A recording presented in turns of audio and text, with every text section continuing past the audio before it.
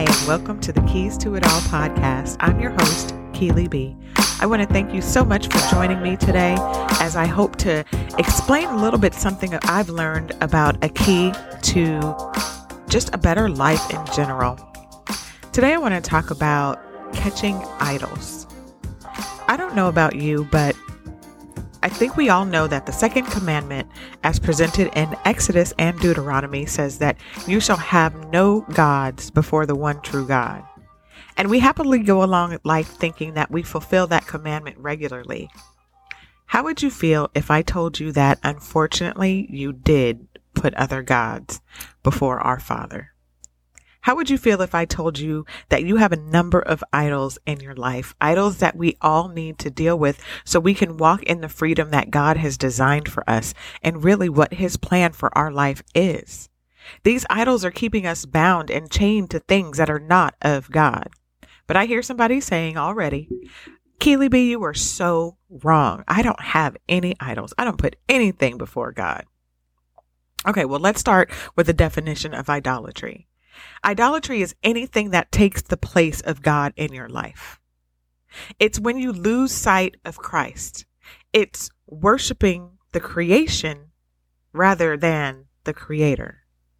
Again, I hear you thinking, no, I don't do any of that. And maybe you don't. But let me give you a couple of examples just so we can make sure.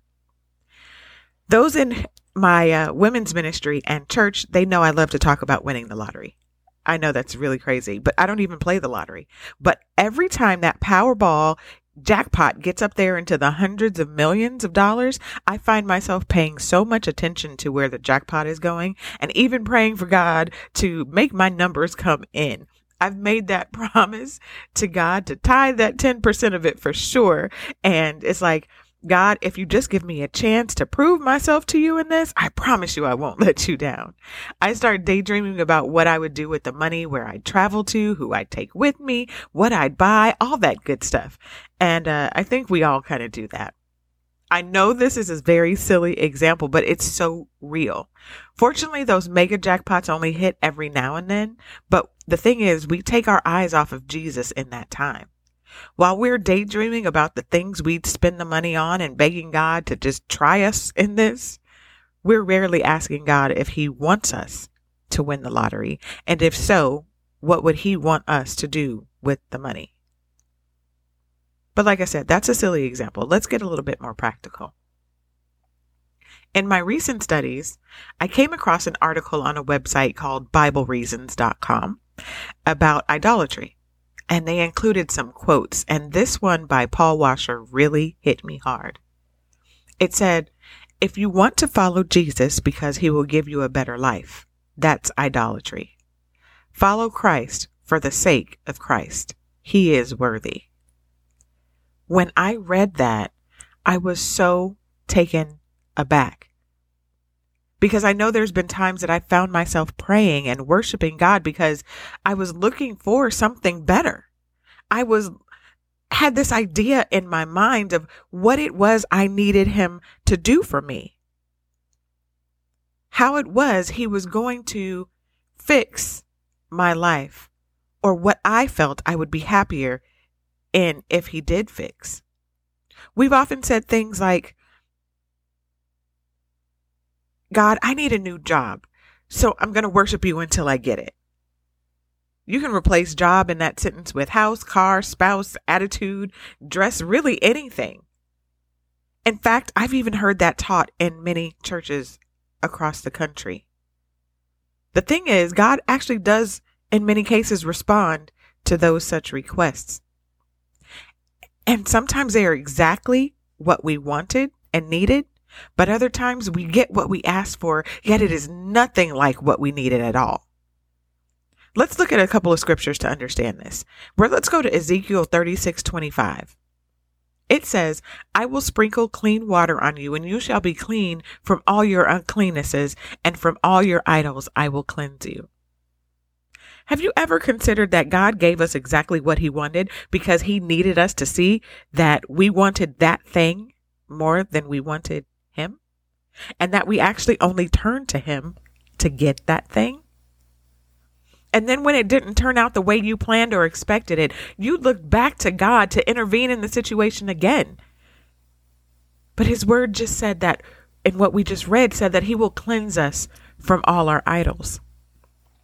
The problem there is that we didn't realize it was an idol to begin with. There was a time in my life where I wanted a particular job, and I prayed that I would get it, and I did. And for a while, it was great. But over time, it started to take up more and more of my time, and it pulled me away from God. My personal study time got shortened because I was staying in the office later and going in earlier. I even had to give up some of my church activities for a while. Everything about that job took me away from God, but it was the exact thing that I wanted. And I feel like God gave that to me to show me that that job was my idol. What I was supposed to learn was that I put the job before God. Let's look at another scripture. Matthew 6:21. For where your treasure is, there your heart will be also. What is your heart valuing? Are you valuing things of this world like houses, cars, money, prestige, honor, respect? Do you value spending your time trying to acquire or hold on to those things? I know it's a bit tricky, but it's really about your heart's condition. Are you desiring these things above and over what God desires for you? Are you more focused on these things than you are in actual righteousness? Don't get me wrong. It is absolutely challenging to be in this world, but not of it. Yet that's who we are called to be. We have to find our value in God and his righteousness. The money, clothes, the jewels, those things don't matter. And no, this is coming from a woman who loves shoes. I've talked a lot about money and things as idols. But did you know that worry can become an idol too? When you're so focused on how something is going to turn out, you put all your focus on that instead of any of your focus on God, and you stop looking to God for direction. Even your innocent hobbies can become idols because you're putting them before God, spending more time on them than you are getting to know him.